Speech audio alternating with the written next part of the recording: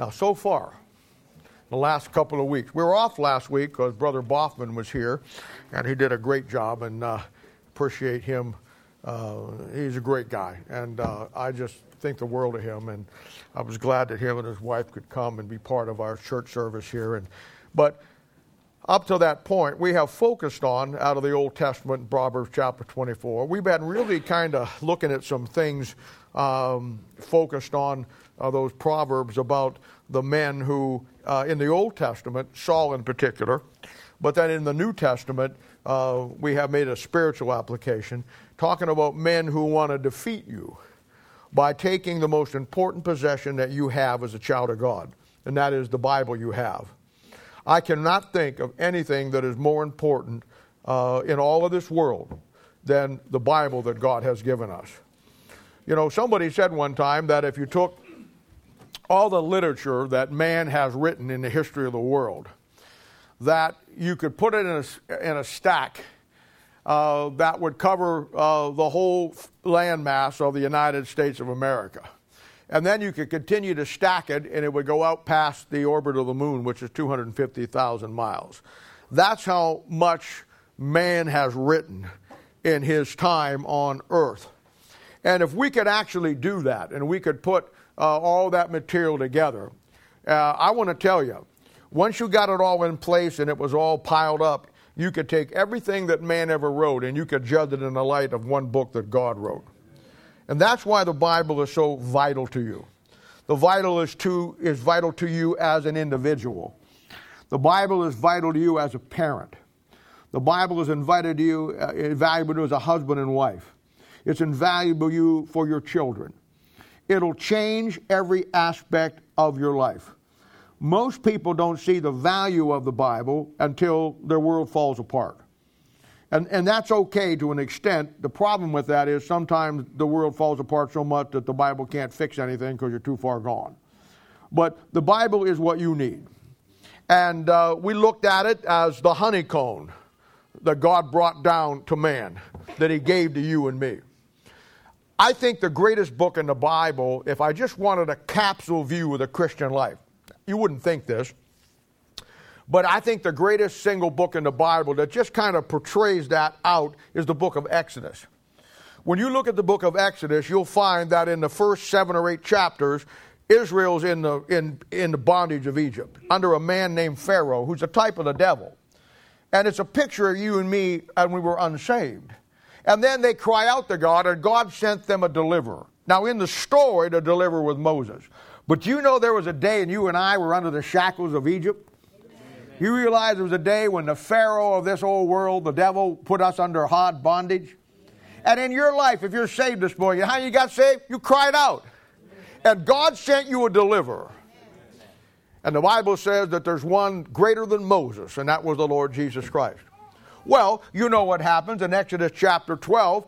They come out of Egypt. How did they come out? By the blood of a lamb. They put the blood on the doorposts and on the lintel up there, the door, and he brought them out of Egypt. That's a picture of you and I putting the blood over your sins and then coming out of the world. It's an incredible thing. And it was the blood of a lamb. It was a lamb that was innocent, without spot, that was slain, much like the picture of the Lord Jesus Christ, that was the Lamb of God that was slain before the foundation of the world.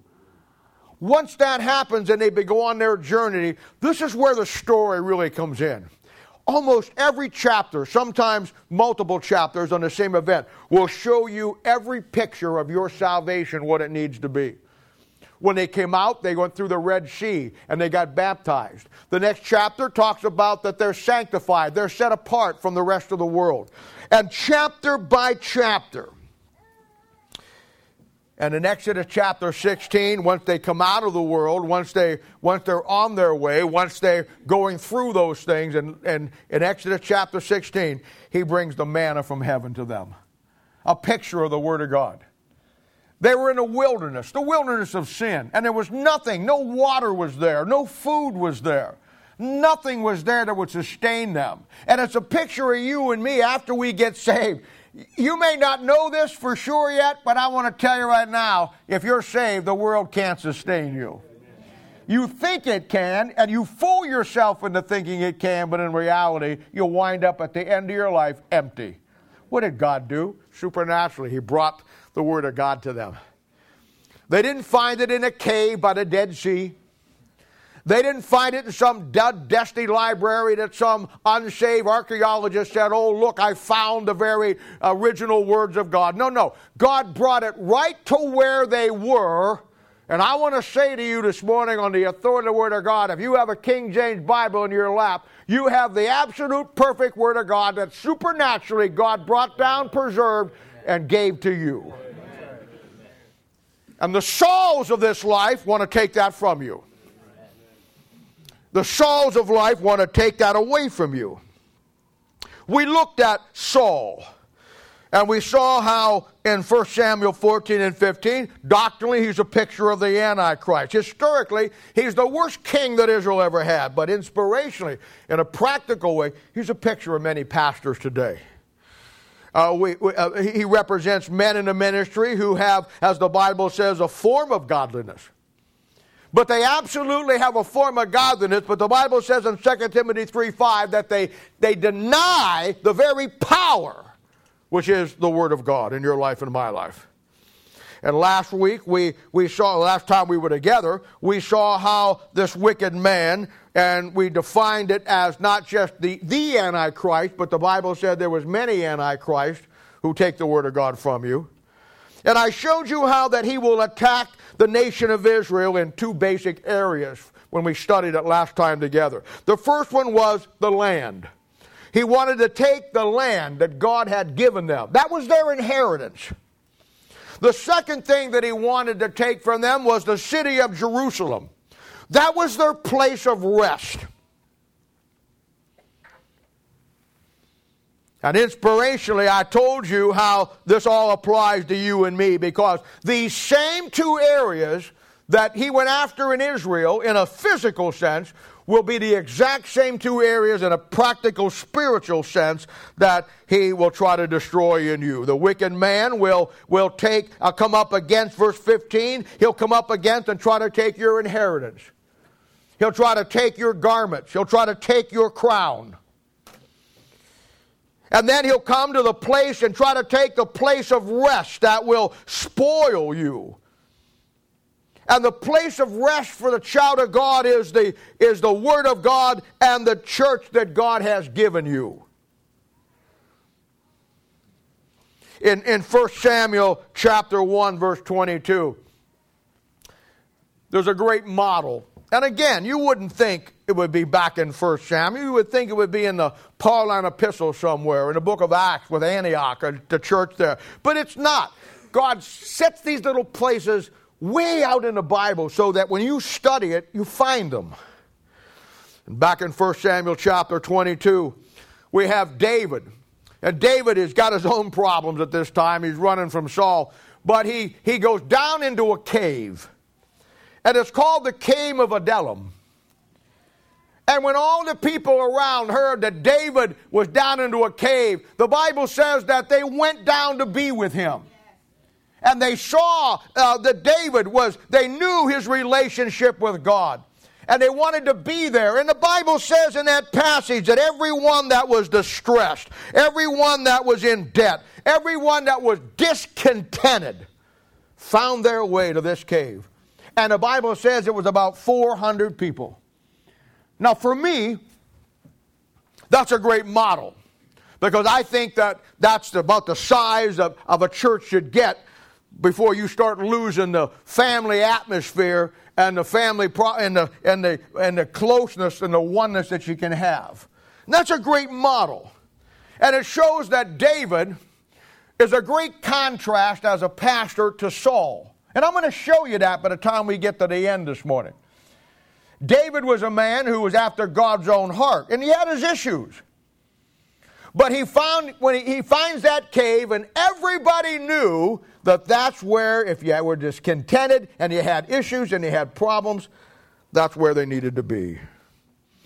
And verse 15 says, the man of sin, whether in the Old Testament or today, the people who want to take your Bible from you, that says the dwelling of the righteous and the spoiling of his resting place.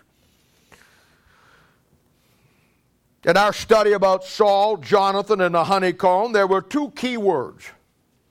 And if you remember, I told you those two key words were found in 1 Samuel 14, verse 24, and then again in verse 29. It was the word distressed and the word troubled.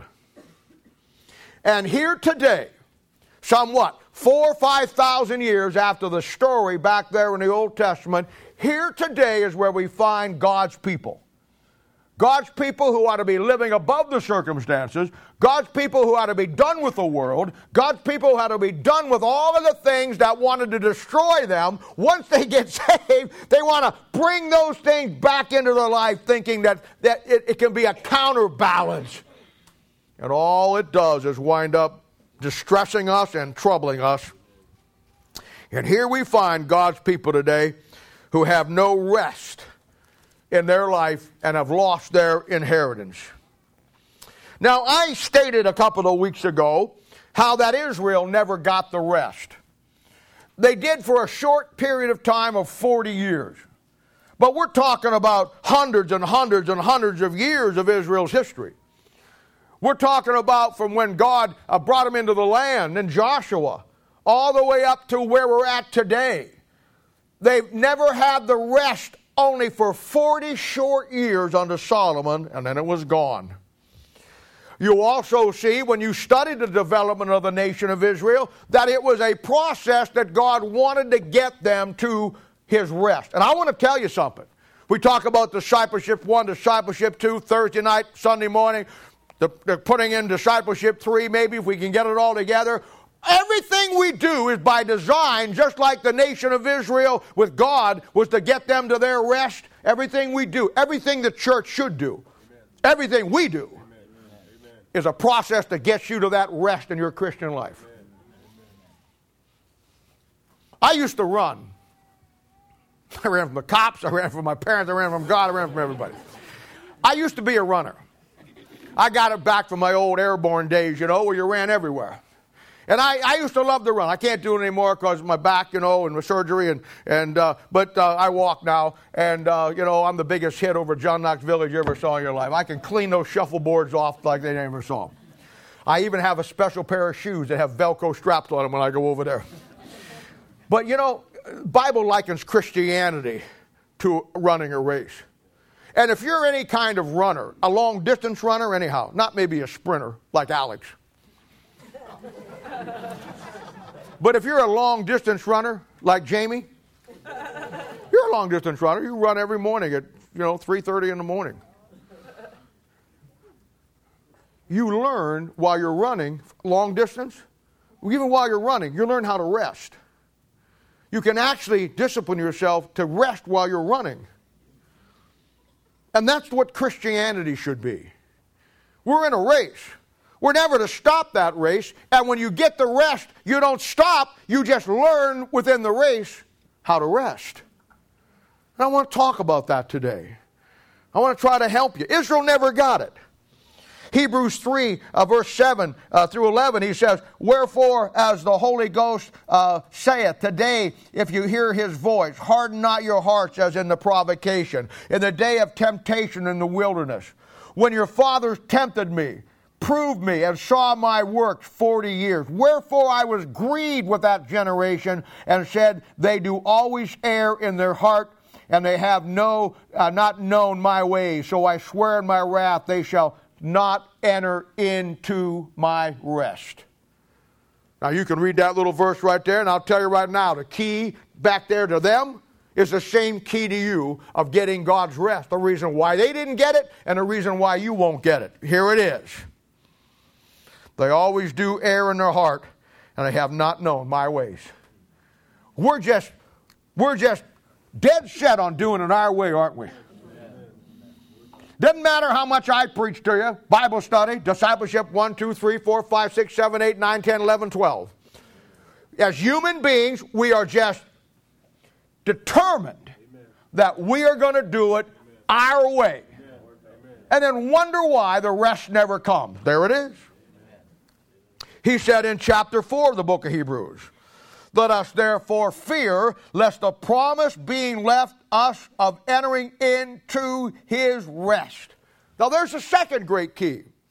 The first problem why we don't have the rest is because we want to do it our way. The second reason is because the rest is found in the promises. The rest is not found in coming to church.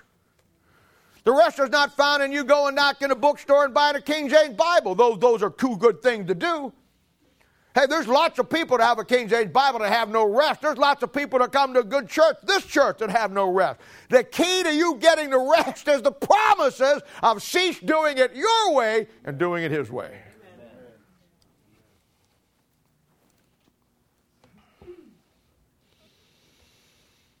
Now, God's rest for the nation of Israel was in the promises he gave them.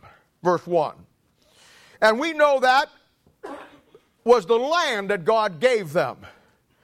And it's in the Bible, the land, their inheritance, was called many things. It was called the land of milk and honey. This is where God wants you to live today. He wants you spiritually to live in a land of milk and honey. You're living in a land of sour grapes and cabbage. It's called the land of milk and honey. It was called Canaan's land.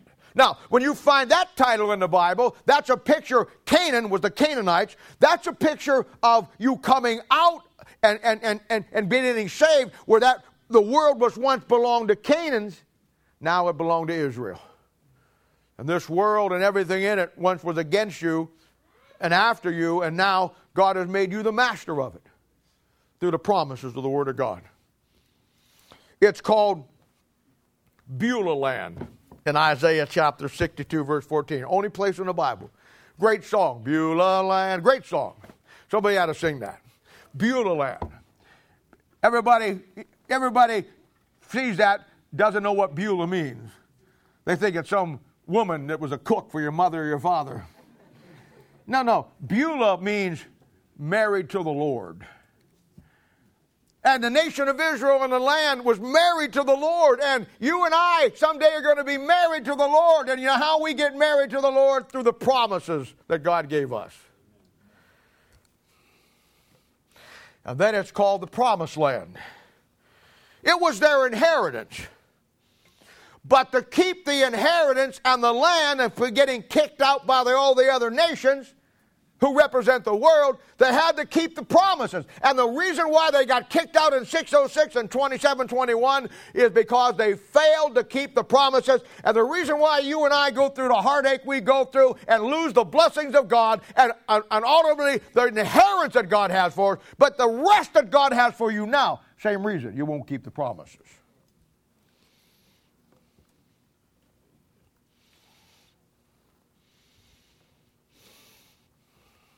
Proverbs 24:15 shows how the wicked man came after them and took their Bible from them to destroy them. And now there had been no rest for Israel for over 3,000 years. And many of you have had no rest in your life for 5, 10, 15, 20, 30 years, maybe more. And for you and me, our promises are the spiritual side of things and are found in the Word of God. And the rest that God has for us will be found in two things: getting saved and getting part of His body, and making yourself part of the local New Testament church that God put into effect in the book of Acts, and then the Word of God. Letting this mind be in you, which was also in Christ Jesus. Now, it goes without saying, and I know you know this, we are in a warfare. And I also want you to know, and I know you know this is true, because many of you are slugging it out with me, and I love you for that and appreciate for that. But you know as well as I do that sometimes we get weary in the battle. And we need a place to rest. Bible talks about the renewing of your mind. My job as a pastor is many things, but three particular areas concerning our sermon this morning and what I want to talk about. My job is a threefold job. One, I am to prepare you for battle. Two, I am to lead you into battle. And that all sounds good. I want to prepare you for battle, and I'm going to lead you. I'll be the last, first boots on the ground. That sounds wonderful. But the third aspect of a pastor, yes, I'm to prepare you for the battle. Yes, I'm to lead you in battle. But then I'm supposed to prepare also a place for you to rest when you get weary in the battle. Most pastors won't do that. They want to work you, they want to use you, they want everything from you. But when you burn out, and I've seen it all my life. I've seen good people go into Baptist churches where all they did was put them to work and burn them out. And then when they burn them out by never giving them anything or helping them, then when they have the audacity, when they burn them out, they blame them for being unspiritual.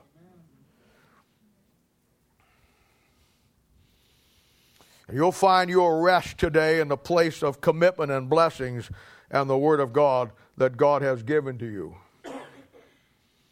You know, the church should be the safe haven for you like it was for the 400 down at the cave of Adullam. I tell people all the time, I've told people this, I've told guys this, I've told ladies this. I've had people come in, and they've had issues. And I understand that everybody's got a history, everybody has issues. And as long as the person wants to do what's right and they want to change and be everything that God wants them to be, hey, you know what? That's all I look for. And I know this is true. I know that this church should be a place for people to rest who are beat up. Some of God's people, you got beat up by other Baptist churches. And you got beat 6 ways from Sunday. And it wasn't all your fault. Sometimes it wasn't any of your fault. But you got beat up. You were a threat to the pastor or some leadership in the church, and so they targeted you and they beat you up. I get that. Hey, it's tough getting beat up when you can't fight back sometimes. I understand that. Some of you got beat up by the world. Some of you had a divorce and you got beat up. Not necessarily by your ex-wife, but you know what I'm talking about. You're beat up from the world system. Some of you come through some tough times in life and it beat you up. And I have people come in all the time, and when they come and see me, and many of them have, the first thing I tell them was when they tell me their story, and I know where they're coming from, and I can empathize with it because I know what the world can do. And I always tell them, this church will never hurt you. This church will never hurt you. If I find out that there's some woman or man in this church who steps out purposely to hurt you, they'll have to deal with me. And I don't have any. I don't think. If I do, you're keeping a very low profile, which is very smart on your part. This church is not going to hurt you. We're not going to talk about you. We're not going to castigate you. We're not going to blame you for anything. We all have a history. We all have our problems. And you may have went through some tough times in life that we haven't went through. But you know what? Only by the grace of God that we didn't. Amen. And we have a tendency to look at people sometime when they come into a church, not this church, but other churches, and they're always looking down on people. Somebody will come in that's got some problems in their life and they'll always be looking down on them. Well, and my advice to somebody like that is simply this. You know what? You didn't look too hot the first time God laid eyes on you. And I tell them, this church will never hurt you. But I also tell them this. But you may hurt yourself. When I say this church won't hurt you, I don't mean by that you can do whatever you want to do. And this church will never hurt you, but you will hurt yourself. And I've had many of them come to the place that told me one thing, but all the time the guy or the gal had a hidden agenda deep down deep and dark. And they wind up hurting themselves. And in every case, I've never had anybody that ever went through that said, well, you know what, that church was really good and it was me. Never. It's always our fault. But that's okay. As long as I know the truth, I don't really care what you think. But the bottom line is, this church is here for your rest. I will see to that. I will stake everything I am and preach on that. I will take you no matter what condition you're in, with very few exceptions. And I'll help you get wherever God wants you to be. Now, Israel never got that rest except that short 40 years. And God's people today, they just never will get the rest. Now today, I want to read Proverbs 24, verses 19 and 20. And then I want to make some comments about how to find God's rest in your life. Now here's what he says. Proverbs chapter 24, verse 19 and 20. Fret not thyself because of evil men, neither be thou envious at the wicked. For there shall be no reward to evil man. The candle of the wicked shall be put out. Paul Jones, would you ask God's blessing on the sermon this morning? And I see that you got a hat just like your wife. I think that's good. The husband and wife that wear hats together, their marriage never lasts. I just want you to know that. Go ahead, buddy. Glorious Father, we thank you for this day. We thank you for bringing us out. Lord, we just ask you to open our ears, open our hearts, open our soul up to your word so that we can use it in our daily lives, Lord, so that we can get to rest here on earth, oh Lord Jesus, and not continue to struggle in the same old struggles that we have, Lord. We just ask you to bless some time and put your word in Pastor Bob's mouth to speak to our hearts, and we'll be sure to give you the praise and the glory in Jesus Christ's name. Amen. Amen. Thank you, Paul. Honestly, I think you guys look cute in your hats. I really do.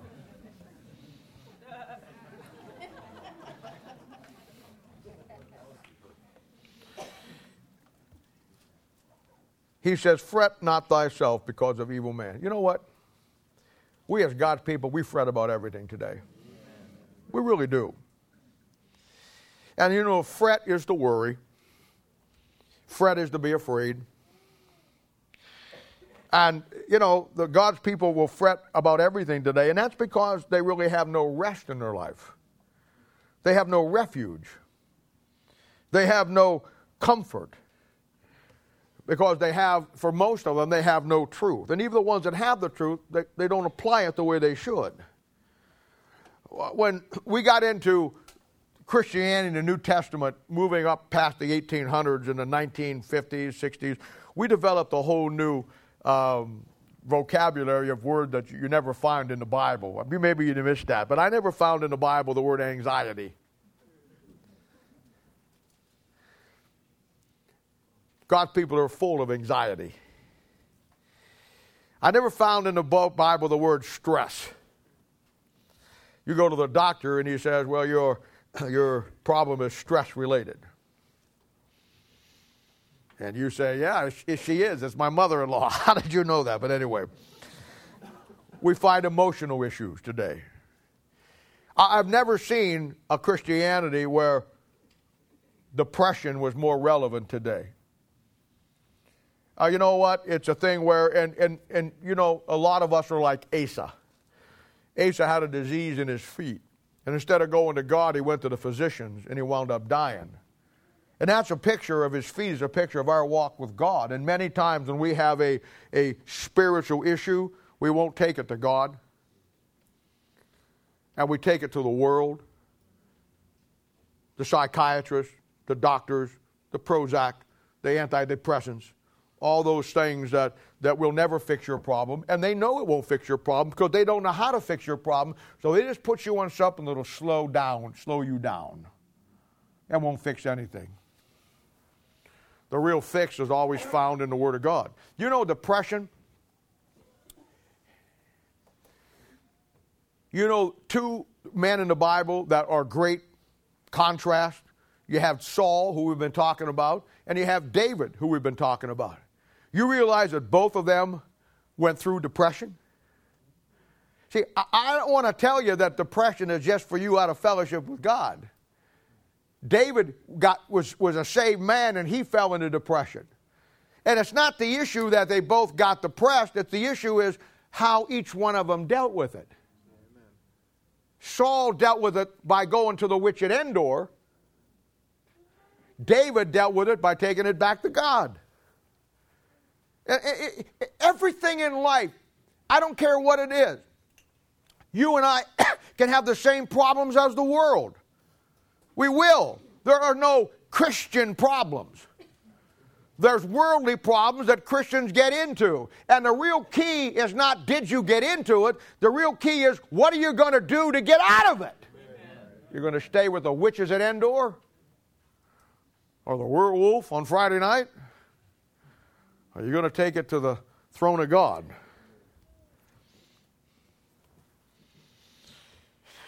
And in our text today, the reason he's saying here we don't have to fret over these things is because as I've said many, many times, nobody out there is going to hurt you if you stay with the promises. One, it says that they'll lose their reward. That's their crowns, their garments, and their millennial inheritance. And the second thing is, the Bible says that their light will go out. Their candle. No light of their own. And I want to tell you something. The worst thing that you could ever find in your life is a Christian who doesn't have any light. The second worst thing is a church that doesn't have any light. And the worst thing is a pastor who doesn't have any light. And yet, you'd have to be blind not to see, when he talks about the candle going out, not to see the reference to the Laodicean church age. Why? Over there in Revelation, it talks about that there's 7 periods of church history. And each period of church history has a candle that represents that church period. It's built on the Moriah back in the Old Testament of that 7-pronged candlestick, which pictures the 7 spirits of God. And it tells us in the early part of Revelation that these 7 periods of church history. He says in Revelation chapter 3, verse 15, he says in Revelation chapter 2, verse 15, he says that there was a warning that God will remove your candlestick out of its place.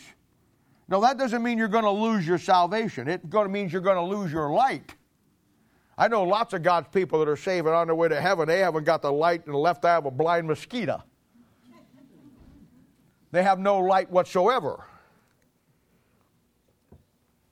He says in Revelation 1:20, the mystery of the 7 stars which thou sawest in my right hand, and the 7 golden candlesticks. The 7 stars are the angels of the 7 churches, and the 7 candlesticks which thou sawest are the 7 churches. In Revelation chapter 3, verses 15 and 16, in the Laodicean church period, the Bible says that God spews the angel and the candlestick out of his mouth. And you have 7 periods of church history. We're the last period, and we're the most messed up, screwed up bunch because we have lost the Bible, exactly as Proverbs 24 says. And you know what's wrong with the church today? You know what's wrong with Christians today? You know what's wrong with pastors today who stand in the pulpit every Sunday and give you some mealy-mouthed message that they put together? I'll tell you what the problem is. They got no light. They couldn't take you into the depth of the Word of God if you put a gun to their head. They got no light because in this Laodicean god-awful mess that we call Christianity, God put the candle out. You find an example of that back in 1 Samuel chapter 3.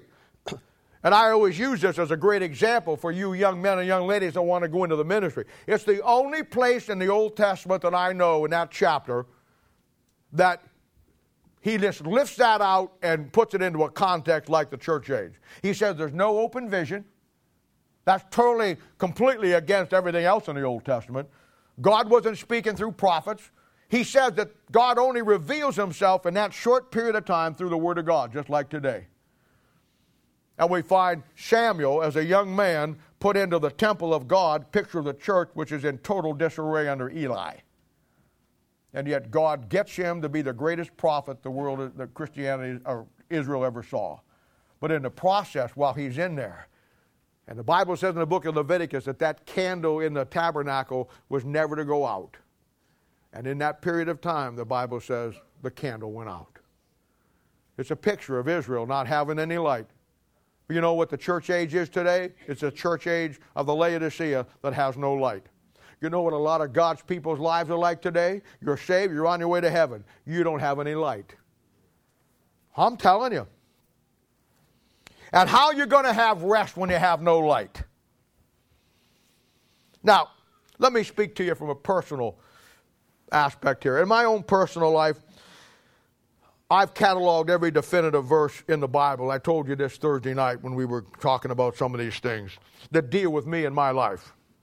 And I give them to you like in people ministry and the things that we go through. And, you know, I took 10, 12, I don't remember. I took at least 10, 12, 13, 14 years of my life. There's 31,102 verses in the King James Bible. There's 1,189 chapters. There's 66 books. And I went through every one of those, detailed them out. Took me 10, 12, 15 years to do it. I'm still working on it. and I found every definitive chapter on everything that I needed for me. I made up the promises and the principles for you and for me. All promises are principles, but not all principles are promises. You have to learn to separate what really comes home to you, that you want to take and put into your promise book, versus what is just a general truth that states a principle. Now for me, my own I can't speak for you, and I wouldn't presume to. But for my personal life, my passage and my verses on my personal rest is found in one of the great Psalms in all of the Bible. Now, let me be the first one to say, I wish my rest was 100% perfect. I wish that I didn't get anxiety about things. I do. I'm human like anybody else. I wished I wouldn't get mad and cuss, but I do. Amen. Amen. Thank you, brother. Us cussers got to stick together. I ain't kidding you. I'm human just like, but I want to tell you something. I understand where the principles are. And in your life and in my life, the rest is only going to come in to be. Hey, come on. Can we be honest? Do you not get tired of the chaos in your life? Amen. Come on. Amen. Do we not just get tired? Is there going to come a place in your life when you just say, I can't do this anymore? I mean, don't we get tired of the chaotic problems that we have? Amen. That, may I just add this, that are stupid to begin with? Amen. He says, thou wilt keep him in perfect peace. Where did that verse go? Whose mind is stayed on thee. That's where it went. I want to get ahead of myself here. I got some good preaching coming your way here in just a second. In your Bible, it's simply titled A Psalm of David. And I guess if anybody needed rest, it was David and me. And it's Psalms 37. I want you to turn over there. I want to read verses 1 through 7 and make a few comments for you. And I catalog this in my Bible, in my life, in my world, is my process of getting God's rest in my life. Now, a lot of things I say, I could have said this, the process of you getting God's rest in your life, but I didn't say it that way. Because I'm not responsible for you. I'm only responsible for me. And this is the process of me getting God's rest in my life. Let's read it together. Psalms 37, a Psalm of David. Fret not thyself because of evildoers, neither be thou envious against the workers of iniquity. For they shall soon be cut down like the grass, and wither as the green herb. Trust in the Lord and do good, so shalt thou dwell in the land, and verily thou shalt be fed. Delight thyself also in the Lord, and he shall give thee the desires of thine heart. Commit thy way unto the Lord, trust in him also, and he shall bring it to pass, and he shall bring forth the righteous as the light, and thy judgment as the noonday. Verse 7, rest in the Lord, and wait patiently for him. Fret not thyself because of him who prospereth in his way, because the man who bringeth wicked devices to pass. Now, let me just open this by saying this. Rest for the believer is the mark of spiritual maturity. The Christian life will not get easier. We make a mistake many times when somebody gets saved, or we slap them on the back and tell them all their problems are over. That is not true. Your eternity problem is solved, but you have to face every day now. And the Christian life will not get easier. You will find that it will get harder. And what we do as we grow and we mature, we learn in the midst of the conflict to trust the promises of God against the adversary that's coming against us, and that is where we rest. Learning to rest while we're running. He says, fret not thyself because of evildoers, Neither be thou envious against the workers of iniquity, for they shall soon be cut down like the grass and withereth like the green herb. Now you can see the similarities between Psalm 37:1 and our text today in Proverbs 24. Fret not, be not envious, no reward. You can see the connection between the two. Now I want to walk you through the process here. I want you to begin to see that. And I want you to begin to see how this thing works and how it puts together and how it works. He says, fret not thyself because of evildoers, neither be thou envious against the worker of iniquity, so they shall soon be cut down like the grass and wither as the green herb. All right, here we go. Verse 3. Trust in the Lord and do good. So shalt thou dwell in the land, and verily thou shalt be fed. Now, without a doubt, the key to any relationship will be one area. It will be trust. If there is no trust, listen to me. If there is no trust, there is no relationship. You can kid yourself all you want. You can pretend it is okay. Bottom line is this. If there's no trust value system, then there's no relationship. And that trust for a child of God has to be in the promises that God has given you. Two things will build trust. And I know, we go through things in life where we violate trust and we want to earn trust back. Your kids do it all the time. Adults do it. I get it. I understand. We're all guilty of it. Let me tell you right now, there's only two things that will ever restore trust in any relationship, any children, anything. And you can either put it into your kid's life or not. You can either do it yourself or not. Doesn't matter. But you'll never restore anything going your way. And that is time, and that is consistency. Over the time, seeing us being consistent with the promises that we make. Back in the bookstore, I have one in my briefcase back there. I was going to bring it up, and I forgot it. We sell those little promise books. And I think they're one of the greatest little books that we've ever had. And in the front, they have a whole list of problems that can come into our life with a page, and you turn there, and then they give you 8 or 9 promises for that particular problem. It's kind of like a ready, I need a help problem verse, give me something here. They're great. We pass them out all the time, and they're incredible. But the trust that we have with God and the rest that we have has to go through the promises. A promise is something that God gives you when you really need it. And then you never forget it. And as you grow and mature, you add those things to what He's already given you, to what He keeps bringing into your life for what He's done for you. And, you got to keep taking the promises that God gives you and keep them. You don't go through your Christian life getting through the problems that you just got through yesterday, forgetting what God did for you.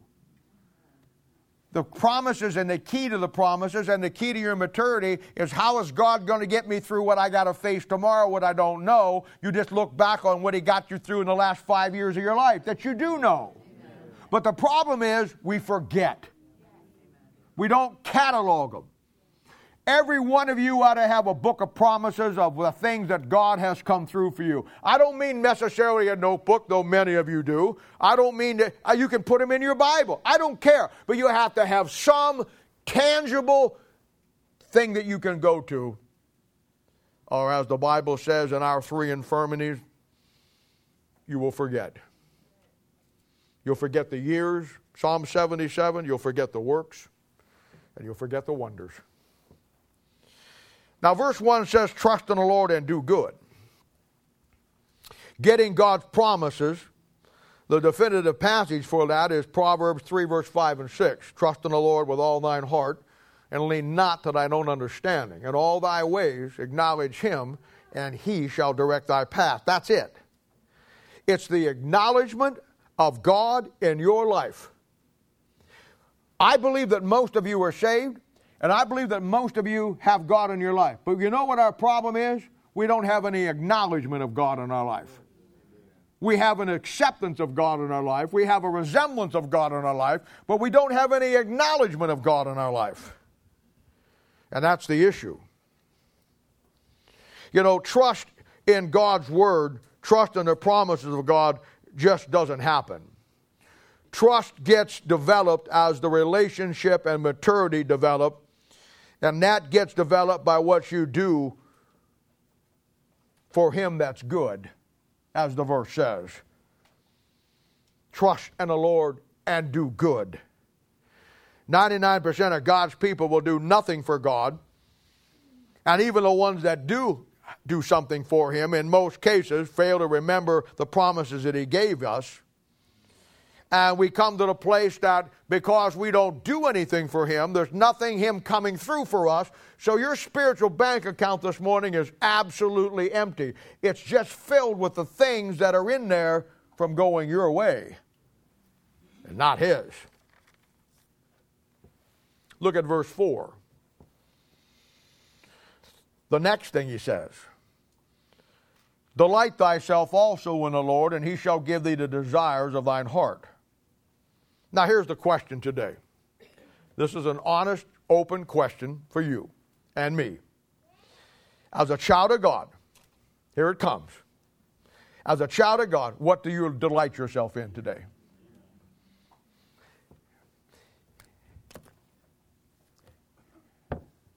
No psychologist, psychiatrist, marital counselor who dibble-dabbles in the Bible in the world will ever make your problems as simple as the Bible will. Your Christian life comes down to one simple, basic thing, and all of your problems that you've got come down to one thing. What are you delighting yourself in? How much simpler does it get?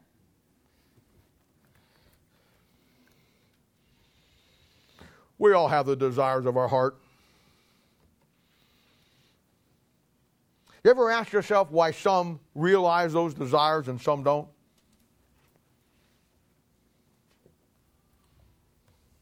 The verse is very clear that the realization of our desires will be based on our delights in life. Psalm chapter 1, verse 1 and 3 says, blessed is the man that walketh not in the counsel of the ungodly, nor standeth in the way of sinners, nor sitteth in the seat of the scornful. But his delight is in the law of the Lord, and in this law doth he meditate day and night. You take any two Christians. I have them in my church today. I've seen them all my Christian life. You have one who is unhappy, unfulfilled, never satisfied, always getting themselves in a jam. And times they get mad at the church, mad at me, mad at God, mad at you. They're never fulfilled. They're never happy. And they go to churches. But they walk around looking like they've been baptized in dill pickle Jews. They're the most unhappy people on the planet. And yet they're saved. I believe they're saved. And then you take the alternative to that, somebody that just, they have the Midas touch. I mean, they everything they touch turns to gold. Every desire that they've ever had, everything that they wanted to do just realizes itself in front of them. And you would stop to think, from the outside looking at it, that God is playing favorites. But the truth of the matter is, God never plays favorites. He just rewards you on where your delight is. And the one girl, guy, whatever the case may be, they're not delighting in the Word of God. The other one, the book is everything to them. And I want to say something to you. And the quicker you learn this, the better off you're going to be. There's no greater blessings from God in your life personally or your family or whatever you're trying to do for God. There is no greater blessings that will come that God will bestow on you just because you've fallen in love with a book and you honor that book.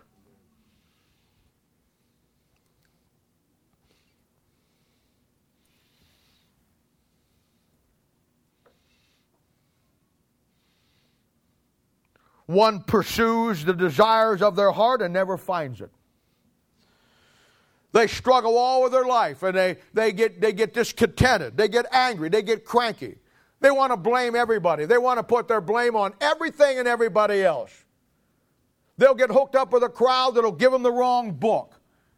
And they're so stuck in their own ways that they cannot see and understand what I just told you.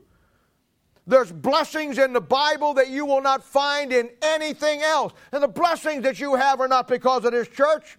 The blessings that you may have in your life aren't because of me or my preaching or my teaching. The blessings that you and I have is because God has given us a book. And when you delight yourself in it, there shall be showers of blessings. It comes down. And I may add to that a great contrast. Light rejected becomes lightning.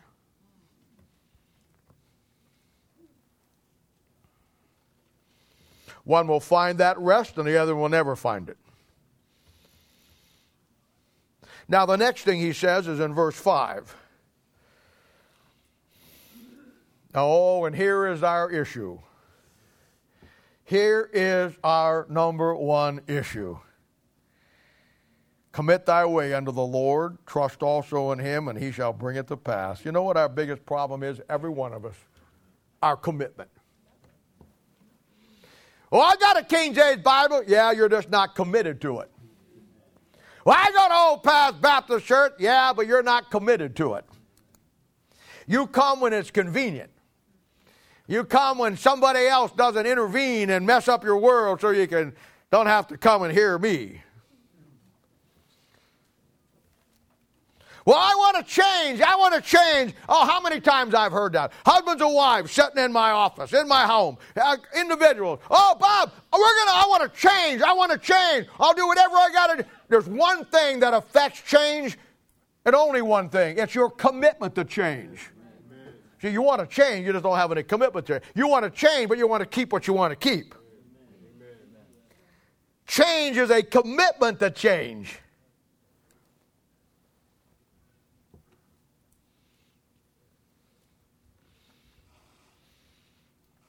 And notice here it says, commit thy way. At some point in your life, folks, I'm just telling you, you can play with this all you want. You can diddle around with it all you want. And it'll carry you to your grave maybe. And it'll strip you of any inheritance or any reward. But sooner or later, you have got to change the way you're going.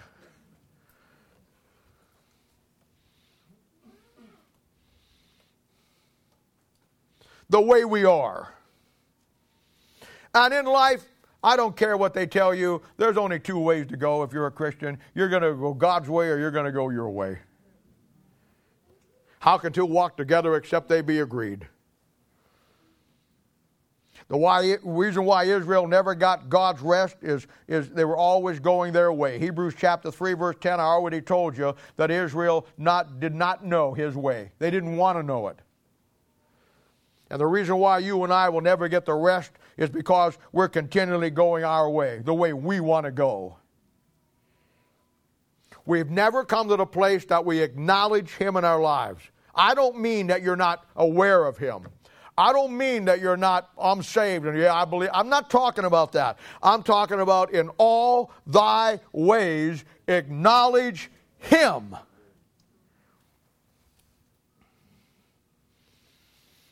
Look at verse 6. Here's a good one. I talked about this Thursday night. He shall bring forth the righteous as the light and the judgment as the noonday. God bringing forth your righteousness, bringing forth your maturity, God using you like the noonday sun. And of course, as I told you Thursday night, the reason why he says noonday sun, because that's the highest part of the day where the sun is right overhead. It doesn't get any higher than that. It comes up to that point and then it recedes after that. But the highest point in the day will be when the sun is right overhead at 12 noon. And the highest point of your life when God can put forth your righteousness to the world is when in your maturity level you get to that point. Your noonday sun. You're at your brightest for God simply because you're at your highest for God. And it's just that simple. Then he says in verse 7, now so far we were told to fret not, and then we were told to trust, we were told to delight, then we were told to commit. Now in verse 7 he says, rest in the Lord and wait patiently for him. fret not thyself of him who prospereth. Now that's a good principle. Just because somebody prospers in their life and has a lot of money and the things that they want doesn't mean it comes from God. The world will prosper, and you'll look at it. Big churches will prosper. Pastors will prosper. Christians will prosper. And you'll think, wow, he says, be not envious of them. There's a prospering of the world and worldly Christianity, and there's a prospering of God's people who just love the book and love God and commit their self, trust in him, and delight in him. He says, cease from anger and forsake wrath. Fret not thyself in any wise to do evil. Verse 9 says, for evildoers shall be cut off, but those that trust and wait upon the Lord shall inherit the earth. Now, you can't miss that doctrinally. That's Matthew chapter 5 through chapter 10, the Sermon on the Mount, millennially with the nation of Israel. I mean, you can't miss that. But, for you and for me inspirationally, it's simply talking about you and I today, right now, getting God's rest in the midst of the battle that you and I are fighting. The rest of the believer. Now in verse 7 is a key word that will be our determining factor to our rest or not. And it simply says, wait patiently for him. Patience. Now the key to patience in your life and my life will be the principles and the promises of God, and along with that, acknowledging him through those principles. I'll say that again. The key to patience in your life and my life will be the principles and the promises of God, and our acknowledging him through those principles and promises. When you do that and you acknowledge him and you put him in your life, then you will trust in the promises. Once you build your relationship with the promises of God, that you trust them and they begin to work for you, it's going to be like the first time you ate strawberries. They're like Lay's potato chips. Bet you can't eat one. Once you have one promise in your life that God comes through, you get addicted to it. And once you start trusting the promises, you know what happens next? You start to delight in those promises. Now they're yours. You start to realize that God wrote the Bible to you. The person sitting to your left and the right or behind you in front of you got left out. It's your book, not theirs. Caleb's sitting behind Drake. Caleb's now disappointed because he just realized the Bible wasn't for him. It's for Drake. Drake has got a big smile on his face because he just found out it was for him. Now, Caleb's getting ready to bat him alongside of the head and fight him over it because Caleb says it's his book, not Drake's. In other words, everybody in this room should fight the person next to you. If you want to fight about something as Christians, let's fight about who God really gave the Bible to. He gave it to me. I'm sorry about you. Oh, no, Bob, he gave it to me. Okay, let's fight about it, and then we'll go get a cheeseburger, and we'll just split it right down the middle. That's your book. Amen. He gave it to you. And he gave it to the person sitting next to you. But the acknowledgement of God in your life about that book is your personal accountability that it's your book. Amen. Why would you let someone take that book from you? I'll tell you really simply. Because you never acknowledged him in that book. Trust to you is just a cheap 10-cent word. Delighting in the promises is a figment of your imagination. But when you trust in the promises and you see them work and then you delight yourself in it, it's an automatic process that you're not going back to it and now you're going to commit yourself to it. And only after you trust the promises and you delight in the promises and you commit yourself to the promises, only then can you rest in the promises. You know, the older I get in the Lord, the less of a hurry I get in.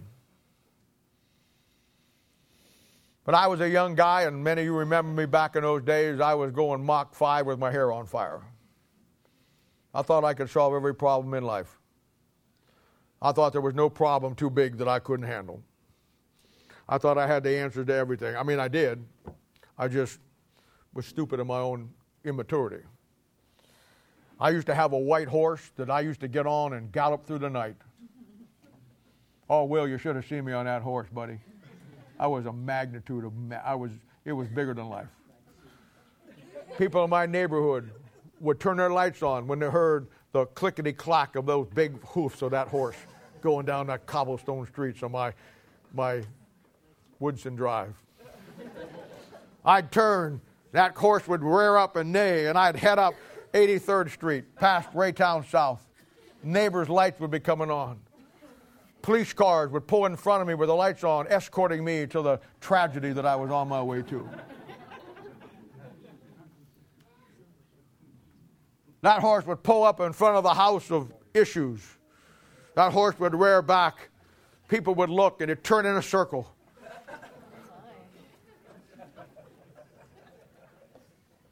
Sometimes I'd paint my face half blue. Pretend I was William Wallace. You don't know how many times I got off that horse, went in to solve the problems, and found out a great truth. A lot of people don't want their problems solved. A lot of people only want to treat the symptoms. They don't solve the problem. Now, I'm going to tell you something. You got issues, we all got issues. And I'll do anything in the world to help you with your problem. But when you come and see me about a problem, we're not going to dance. I'm a Baptist, I don't dance. Too much. I don't dance. I'll go straight to what, I'm not going to treat your symptoms. I'm not going to treat your issues that you think are the problem. We are going to go straight to the problem.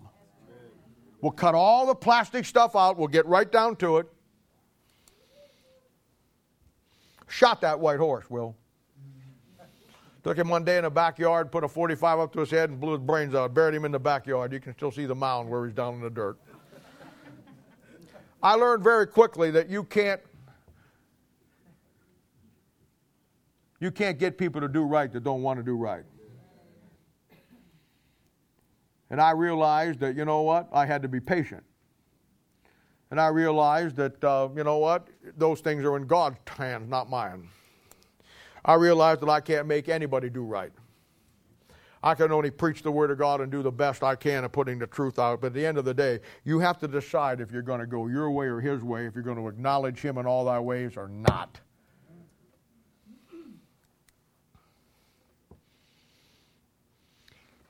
A couple of weeks ago, I talked about Proverbs chapter 24, verse 14, where it said, to me is an incredible phrase, getting the knowledge of wisdom. Bible talks about in Philippians 4:7, the peace that passes all understanding, and the rest it brings with it. Colossians 3, verse 15 talks about the peace of God should rule your hearts. And the peace that passes all understanding and the rest it brings will not come as you try to fix it yourself. It'll only come as through the principles you see how God works in any given scenario, and you let God be God. You will learn what my responsibility is in dealing with situations, and you'll learn what God's responsibility is. And I'll stay out of His world, and He'll allow me to do mine through patience.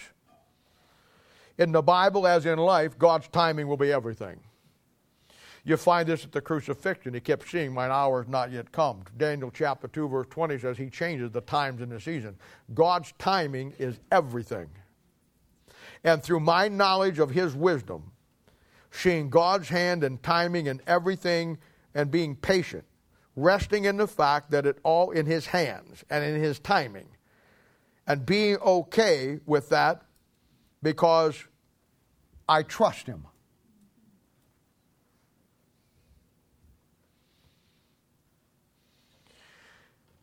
I learned years ago that God will always work through an established pattern. The Christian life is not a chaotic life. It's not a hang on and just trust God every day and see what happens. It's not. It's portrayed that way many times. But it's portrayed that way by men who do not understand the knowledge of His wisdom. Because God will always work through an established pattern in everything that He does. And the Bible completely lays out those patterns. In almost 50 years, I, from Genesis to Revelation, have cataloged every pattern I could see. This is what I give you in people ministry when we started in Genesis and started walking through the patterns. They form the basis of not only my ministry, but also form the basis of my life. It has to go in a pattern. For instance, the Bible says there's 7 things that we're not to be ignorant of. When you look at those, you ask yourself, you begin to see how important they are, and what they form is 7 distinct patterns that we learn from. Paul says the times and the seasons I have no need to write unto you. Why did he say that? Because they had the pattern. In the book of Genesis called the book of the beginning, God essentially lays out every pattern of where he's going. We talk about the book of Ecclesiastes, an incredible book. The book of Ecclesiastes is nothing more than a pattern of how the world system is going to unvolve itself. We're in the book of Proverbs right now. The book of Proverbs is an incredible book. It's nothing more than a pattern of a saved man who becomes a wise man. The book of 1 Corinthians is the most screwed up church in all of the Bible. It's nothing more than a pattern of how not to do ministry. 2 Corinthians is the handbook of ministry. They get online. It informs the pattern of how to do ministry. The book of Romans is the pattern for the doctrine of the New Testament church. 1st, 2nd, and 3rd Timothy, 1st, 2nd Timothy, and Titus and Philemon. Pattern for a pastor. The book of Revelation is a pattern of the church history and the future end results for the end times. You know, a public library in any town is an amazing structure, I think. Probably in any given major library, there's over 1 million, maybe 2 million books. And you know, they're all of the things that man has written that you may learn from. And you go to the library when you want to study, when you want to research, when you want to do something. They have there what is called a Dewey Decimal System. The Dewey Decimal System is a system that was put out that you can find whatever book by the author that you want and then get the information that you need.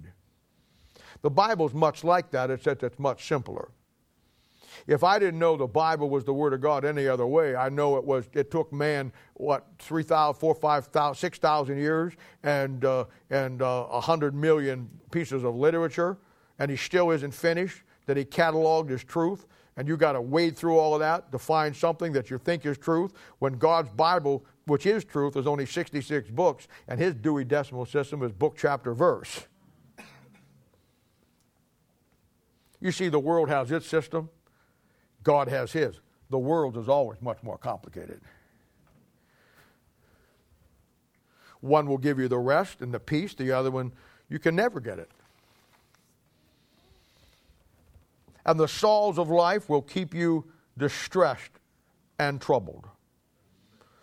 The Sauls of life will keep you weak and worn out. They'll never give you rest. Most churches will keep you busy. They'll entertain you. They'll have restaurants and gymnasiums and racquetball courts and everything that you could ever want except a place of rest. And you'll find having a racquetball court and a fancy restaurant won't solve the problem with your kids when you have to deal with them. It won't fix your marriage when it's about to bust up. You know, in the Bible, there's 2 great examples of what I would call the 2 greatest examples of pastors in the Bible. One of them is Saul, one of them is David. One of them is the world's choice, one of them is God's choice. And in a great commentary verse for me, anyhow, on Saul, which typifies most pastors today, is found in Isaiah chapter 65, verse 5.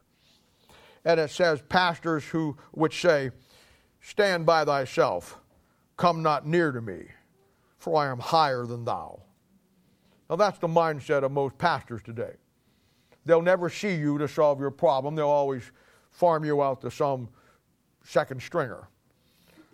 He's the head guy, and he's supposed to have the most knowledge, but you can never get to him because whatever he does in the holy sanctuary where he lives. He'll farm you out to a second stringer someplace that will solve your problem. He won't know your name. He won't know anything about your family. He'll never come over and see your kids' ball games. He'll never do anything except walk into that pulpit, stand up there, and say, look at me. And his words will be, by his own actions, stand by thyself, come not near to me. You want to talk to the pastor, you have to go through the Martin Bormann secretary. Most of you don't know who Martin Bormann was. He was the most powerful man in the Third Reich. You say more than Hitler? Absolutely. You know why? Because he controlled access to who got to see Hitler. And in most mega churches, there'll be some woman or some guy who is the person you got to go through, and they decide whether you get to see him or not.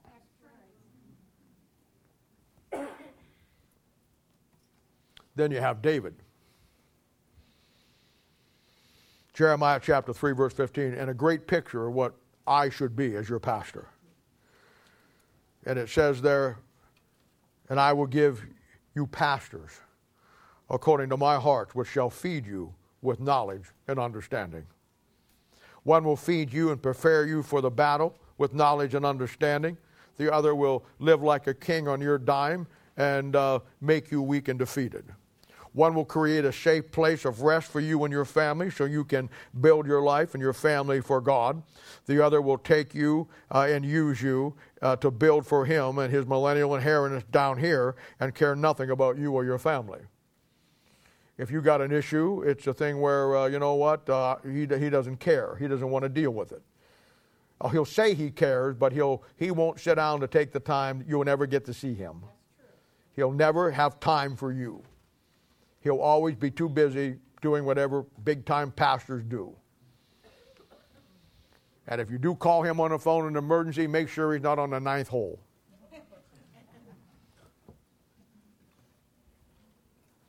Verse 19 says, fret not thyself because of evil men, neither be thou envious at the wicked. Now here's the problem. The problem with God's people is they never learn to trust. They never learn to acknowledge all their ways him. They never learn to delight. Their delight's in everything else. No, they never learn commitment. So all they ever do is fret. And in all their fretting, because there's no trust, there's no delight, and there's no commitment, they never get any rest. And their whole Christian life is just one bad scenario after another. It's one disappointment after another. It's just one disenchantment after another. It's just one downside after the other. And everything in their life, the whole life, ends in a disaster. They lose their kid, they lose their marriage, they lose their relationship with God, they lose everything. In other words, their candle goes out. Proverbs 24, in this great study on Saul and the man who want to take the greatest possession you have, is one of the greatest studies you'll ever take. It's your book. It's your promises. It's for you to trust in, delight in, commit in, but most importantly, to rest in. Well, we'll hold up there.